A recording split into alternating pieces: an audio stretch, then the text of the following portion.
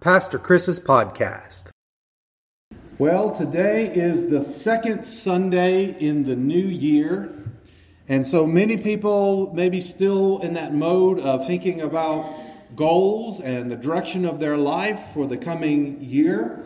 And the Teasley family had the privilege of putting the message on the sign, and Terry wanted to know what would you like to put on the sign. And so I told him, I said, well, here, put these two phrases on the sign. And he went out there thankfully and said, do not bear God's name in vain. That's on one side.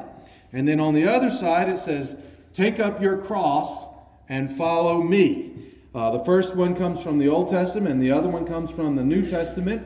And these are some good themes, some good goals for us in the new year to commit ourselves to. The two terms are related to one another. The phrase from the Old Testament comes from Exodus chapter 20 and verse 7, and it is part of the Ten Commandments. And it says in Exodus chapter 20 verse 7, you must not misuse the name of the Lord your God.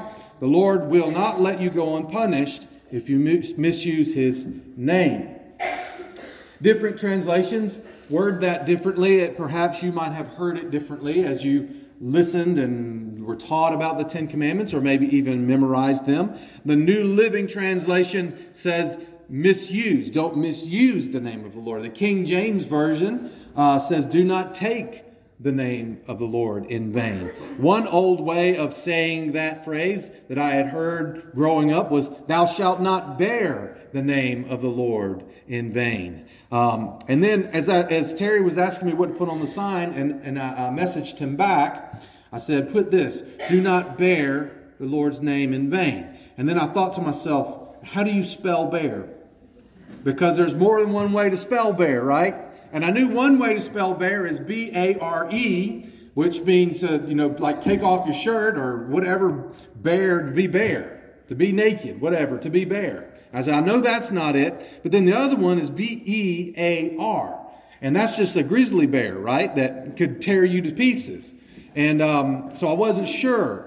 And I had to look it up to make sure. And yes, indeed, there's two ways to spell bear. One is the grizzly bear, but then you can also spell it B-E-A-R, which means to lift up or to carry.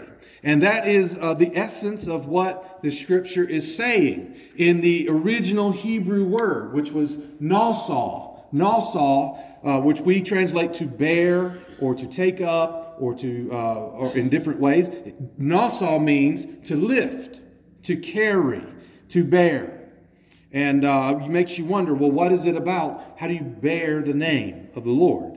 And how would you do it in vain? As a child, I was taught that this commandment meant that you shouldn't ever use God's name to cuss, as my mama would say. Don't ever use that name in that way. And also it was taught that you shouldn't even use the Lord's name as an exasperated expression. As in to say, like somebody startles you, like a bear comes barreling through the door, and you say, oh my God. And you shouldn't do that, because that would be to bear the Lord's name in vain, or to take the Lord's name in vain. And what does it really mean? What does it really mean? Although the use of foul language is never a good thing, and certainly using God's name as part of your cursing is even worse, that's not really what this command is about. When it says, do not take the Lord's name in vain, that's not what it means. What does it mean? What does it mean? It means don't misrepresent the Lord. Don't misrepresent God. The Israelites were God's people. In other words, God had chosen the Israelites to be His holy people. They were to be His representatives to the whole world. Everything about them was to be distinctive and different from all the other nations that lived around them. They were, as part of that, being different, being holy, they were even to eat different food.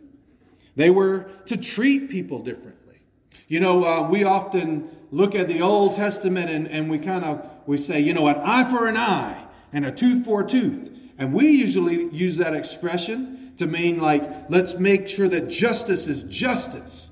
But what originally, when God told his Israelites people, he said, an eye for an eye and a tooth for a tooth, he was actually holding them back.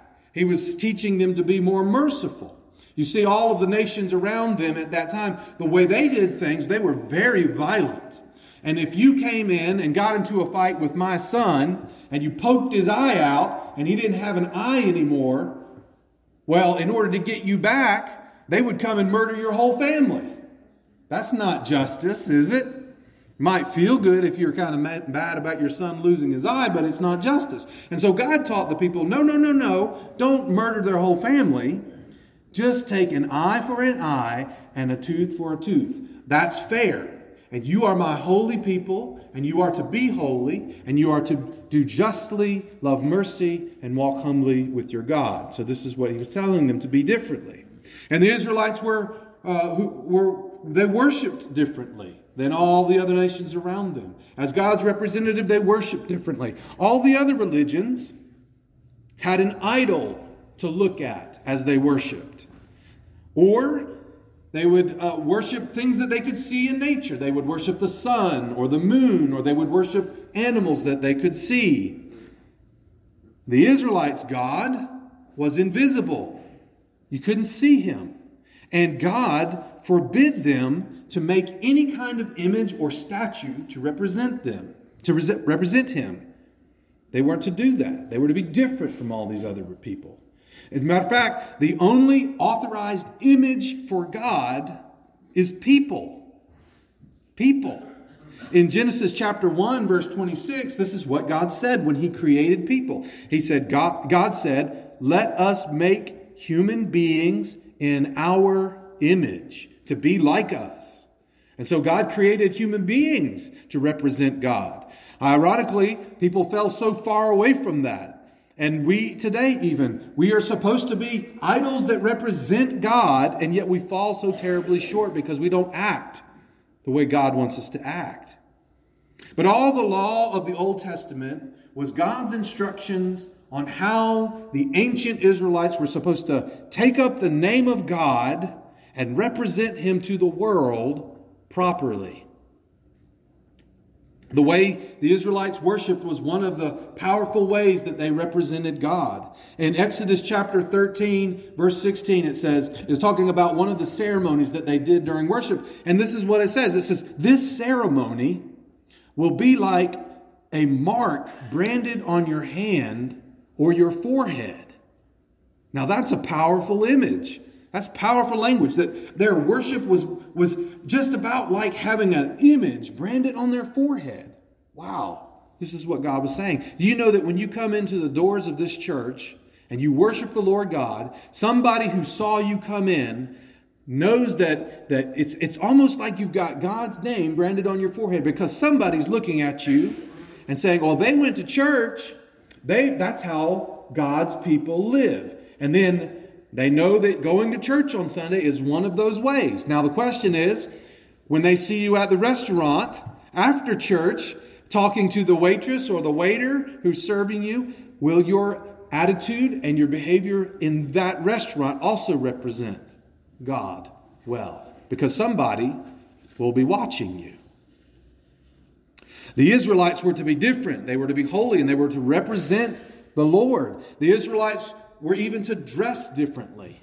They weren't supposed to wear clothing that was made of two different kinds of fiber.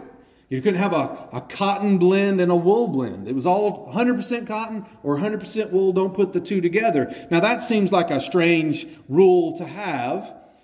So many of the rules in the Old Testament seem strange and unnecessary, but God was making a point. Apparently all of the other people that lived around them did that. And God was saying, you're not going to be like that. You're going to be different. You're going to be different. The Israelites were to be set apart and different. They were to be his people. They were to be his representatives to the whole world. They were to bear his name.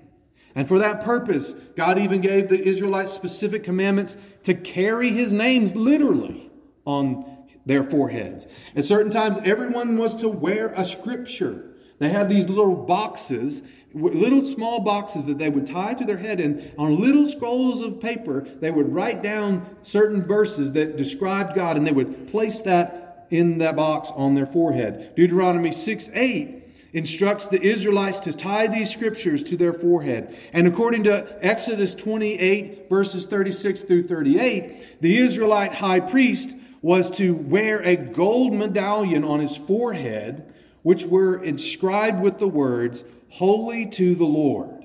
Holy means set apart. And the word that we translate as the Lord is actually God's proper name in Hebrew, which is Yahweh. So the priest was literally bearing God's name on his forehead. So when the third commandment says, "Do not bear the Lord's name in vain," it literally meant, don't put this name on your forehead if you don't really mean it. Otherwise, you will misrepresent me and you will be punished. I will never forget something that my football coach taught me when I was a kid and I first started playing football. We had just gotten our uniforms. And you can imagine these little kids were so excited because we're just kids, but now we're getting these official uniforms and we're going to be real football players, right? We're so excited. And the fresh smell of brand new jerseys filled the air as the coach is passing out these fresh new jerseys. And I'll never forget, I remember he said, "Remember, when you put on this uniform, you represent our whole team. It's not just about how well you play football, it's how you behave. And if you misbehave while you're wearing this uniform, it will not just reflect badly on you, but it will reflect badly on the whole team. So you must represent us well." This is what he told us. And that is such an important lesson for everyone to always remember. The Atlanta Falcons now they're an NFL team. These are not little kids. These are grown-up men. But they found out firsthand how damaging it can be when a team member misbehaves. Back in 2007, Falcons star quarterback Michael Vick was accused of involvement with an illegal dogfighting ring. Vick's bad behavior tarnished the whole team's name. See, nobody wants their brand to be associated with that kind of cruelty. And the Falcons lost fans. They lost their star quarterback, probably lost some sponsors. And Vick was suspended from the NFL because they didn't want this to be associated with the NFL brand either. And the Falcons, I found out that they sued Michael Vick, because they had given him a sign-on bonus of millions of dollars to play on their team, and now he was gone. So they sued him for $20 million, trying to get back some of what they had lost because now they didn't have this player. And it took years for them to recover, to build their team again, because they had built it all around his style of playing. To this day, many people still remember that whole mess, even though it was 13 years ago. They still remember all of that shame. God doesn't want his holy name to be shamed. So he commanded the Israelites, and he commands us, do not misuse the name of the Lord. Many people go through their whole life, and good people, they would never, ever in a million years ever think of misusing the name of the Lord in vain by using it as a cuss word, right? They would never do that. But what about all of the other ways that we bear the Lord's name in vain? By our behavior, we misrepresent who God really is. We aren't the ancient Israelites. We don't have to tie scripture to our forehead. We don't have priests who wear golden medallions on their foreheads that bear the words "Holy to Yahweh." But Christians are still God's representatives. And we ought to be the most faithful representatives he has because we follow Jesus Christ, who showed us how to live as God's redeemed, holy people. And that brings me to Christ's statement in the New Testament, which is on the other side of our church sign outside. Matthew chapter 16, verse 24. Then Jesus said to his disciples, "If any of you wants to be my follower, you must give up your own way, take up your cross, and follow me." Jesus names the Christian's uniform. It's a cross. But the cross that Jesus identifies is more than a symbol that we wear on a necklace. He identifies it this way. He says, "You must give up your own way." Now, in our natural sinful state, we each have our own sinful, selfish way that we want to go. Perhaps we want to indulge our selfish desires for food or money or sex or pleasure or whatever. All of these things are not necessarily bad in their own way. They could be good if they're done in the right way, if they're done in the Lord's way and in the Lord's timing. But so often we want to gorge ourselves beyond God's natural blessings. Maybe we struggle with greed. We cannot be happy with what God wants to give us. We want more and more and more. And then more is never enough, so we want more beyond that. Or maybe we want to hold on to our pride and we want to refuse to be like a humble child. In all of these ways and more ways of living, Jesus says we must give up our own way and take up your cross and follow me. And Jesus has a right to demand that because that's what he did. The Gospel of John says that Jesus is God in the flesh, that he created us. But if anyone has a right to demand his own way, it is Jesus Christ, the King of Kings and the Lord of Lords. But instead, Scripture tells us in Philippians that Jesus humbled himself, that he gave up his divine privileges and he took the humble position of a slave and was born as a human being, and he died a criminal's death on the cross. And Christ, who did all of this, who humbled himself like this, who took up his own cross, calls his followers to do the same. And though our cross may not mean dying on a literal cross, it always means denying ourselves as we follow Christ. At least until we come to a place where what we want is also what God wants, where our will becomes unified with the Father's will as we pray in the Lord's Prayer. Your will in heaven be done on earth. And not just done on earth, but done in my own life. Until we get to that place where we want what God wants, then we often have to deny ourselves. That's what it means to take up the cross. What God wants from us is love. Love for God and love for our neighbor. In fact, Jesus said, "Your love for one another will prove to the whole world that you are my disciples." John 13:55. A few months ago, I was at Ace Hardware, and I was looking for something on the shelf, just sort of browsing, trying to decide, did I want this one or did I want that one? And another customer was on the aisle, and out of the corner of my eye, I kind of saw that she was hunting for something. And then she turns to me, and I was a little bit confused because she says, "Do you know where to find such and such?" And she said it in such a way that, like, I'm supposed to know where this such and such thing is. And I didn't really know what to say, but I like to be helpful to people. So I said, "Well, I think it's probably over on this such and such an aisle." I've been in Ace a few times, so I kind of know my way around a little bit. And then she said, kind of with a dumb look on her face, "You don't work here, do you?"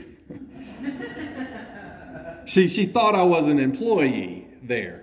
And I don't know why she thought that. Maybe I had just had that whole Ace Hardware kind of fashion thing going on that day. I don't know. Maybe I was dressed sort of like I am today. You know, I had the khaki pants going on and I have a logo shirt on. My wife picks on me. She calls me Logo Man because I always try to wear a logo, whether it's the church's logo or a shirt that has something about Jesus on it. I like to be a representative to God as much as I can wherever I go in as many ways as I can. But whatever it was, she looked at me and she thought I was working there that day, and she apologized, and I didn't mind. I hope she found what she was looking for. Has that ever happened to you? Have you ever been the receiver of that or the giver of that? You have to be careful. Just because the person is wearing a name tag and a uniform doesn't mean it's the name tag and uniform of the store that you are in. It could be that they work somewhere else. But if you are a Christian, you bear the name of God wherever you go. Even if you're not wearing a shirt with the church's logo on it, even if you're not wearing a cross around your neck, you are a Christian. You're supposed to represent God wherever you go. You bear His name. You represent Him. To bear a cross means to forsake your own selfish ambitions. It means to deny yourself if your desires are contrary to God's will. Just as Christ was willing to lay down His life on the cross in order to do God's will and to save the world from sin, we are to sacrifice our own plans for the sake of God's. This is how Christians represent God, our Creator. So as you live into this new year, this new decade, how will you bear the name of God? I pray you will not bear the name of God in vain. For we are commanded, you must not misuse the name of the Lord your God. Therefore confess your sins and forgive others, that the Lord may forgive you. Keep your promises. Love the Lord your God with all your heart and all your mind and all your strength. And love your neighbor as yourself. Take up your cross and follow Jesus. Seek always and everywhere to represent the Lord the way He deserves to be represented. Amen.